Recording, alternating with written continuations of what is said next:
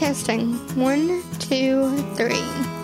From the Bristol Herald Courier, I'm Talina Matthews, and this is On the Record.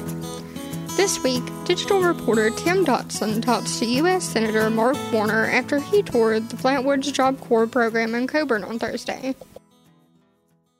The administration had, I think, targeted Job Corps for elimination, and to me it was really disappointing because this White House had said they wanted to try to help rural America, and then one of the first things they do in the first budget is they try to get rid of, like, for example, the Appalachian Regional Commission. Then they come back this next year and say, well, we're going to try to shut down a lot of the Job Corps centers around the country. It wasn't just here at Flatwoods, but there were a number of them scheduled to be closed. And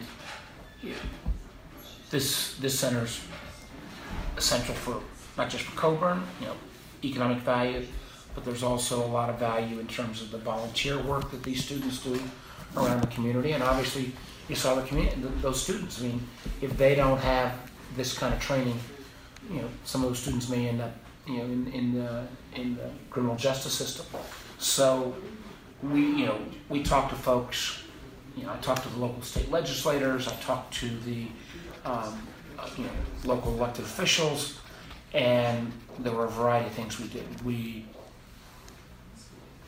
with Senator Kane and Congressman Griffith, wrote letters to the Department of Agriculture. We wrote to the Department of Labor. We wrote to all the folks saying we thought this made no sense.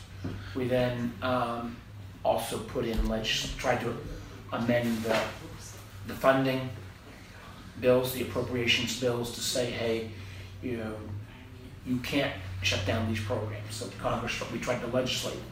And then, I've known the Agriculture Secretary from my time when he was governor, when I was governor, Governor Secretary Perdue, so, called and weighed in and said, I think this is a bad decision.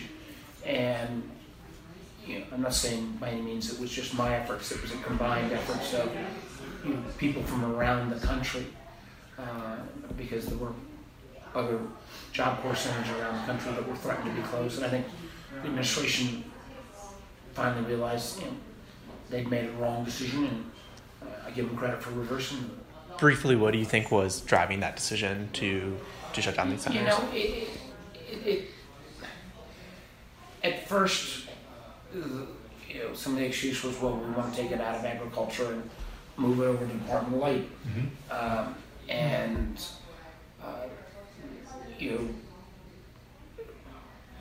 To me, that made no sense. I mean, there's been, I think if you look across the board, a lot of workforce training programs, a lot of programs that are supporting people in need, that's been where this administration has decided to cut.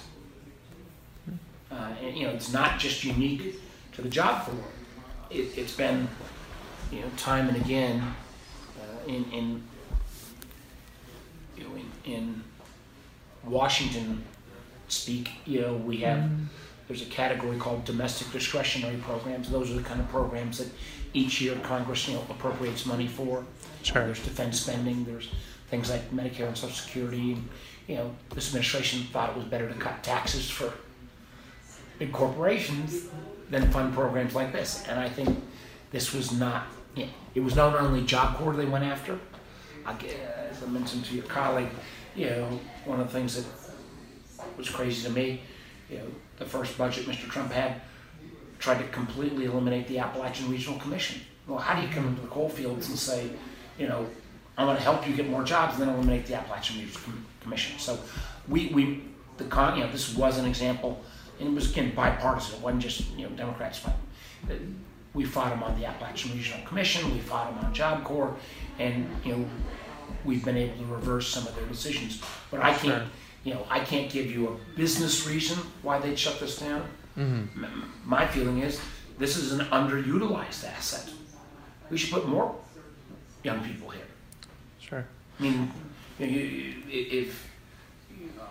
I'm again one of the first times here, but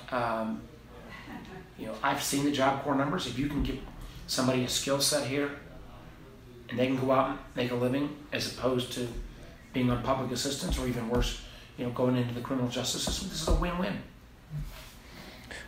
Briefly, not so related to coal in this area. Just I'm not going to see you at any other events. A big event that's been happening here in Southwest Virginia is the bankruptcy of Black Jewel LLC, which I think maybe one of your staffers went to a resource session when I covered that. But I'm just wondering, what does that look like from your perspective? What it looks like for me is, Black Jewel is one of the worst examples of a company that if you're in business, you can predict your cash flow. If you've got people working and you're going to run out of money,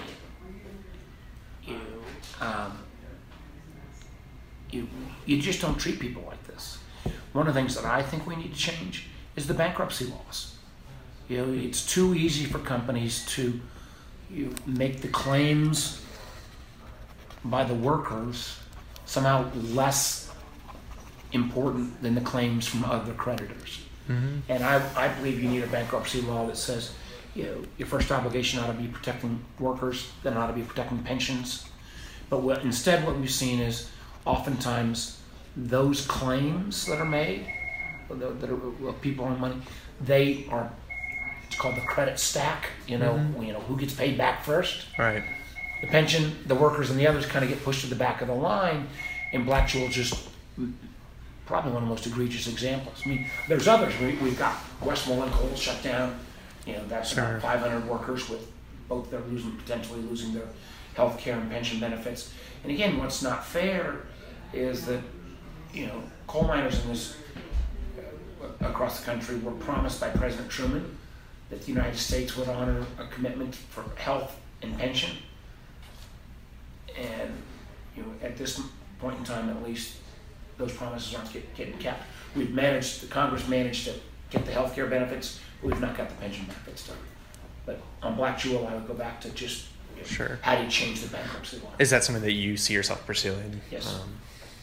With legislation? Yeah, I mean, again, it will take challenging Congress right now is, even if you've got a good idea, is to get it actually voted on.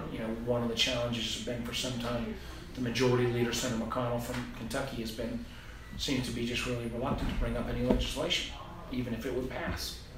Sure. So you think that could receive bipartisan support? I think if you look at things like the American Miners Act, which we've got the health care for some of the retired miners, we've not got their pensions. That's bipartisan. I think it gets 65 votes on the floor. My hope is if we're looking at bankruptcy reform, that could get bipartisan support too. Sure. Thank you. Going back to the Job Corps, I know Mr. Skoll said that welding was a program that he would like to have back and see funded. What can you do to make sure that the Job Corps as a whole stays funded and programs? Part of that is what I can do in terms of supporting legislation. Both the way we fund things in Washington, you do something called an authorization bill, where you suddenly say, okay, we're going to potentially give you this much money, and then you have the appropriations bills that come along, and they actually say, well, even though you have the potential to have $1,000, we're going to give you $700. I want to support the funding, full funding for Job Corps. That's what I would vote for that on the Senate floor. So that's what I can do to support it. I also know that the number of welding positions that are open across Virginia are in the thousands, and if we can take young people here that may have had a challenged background and get them into this program where they can then be can learn a skill and get a good job, I mean, that saves society money over the long time. If you've got somebody that otherwise might be on welfare or might be in jail, and you can get them a skill in an area like welding where there's going to be jobs for the next 30 years, I mean, those welding jobs aren't going away. No matter how many much more technology you have, you're still going to need welders to help build things. I think we have to run unless there's any final questions. Anything else? Thank you for your time. On the Record is made possible by David Krieger, Delana Matthews, David McGee, Nate Hubbard, and Tim Hayes. Thanks for listening. We'll see you next week.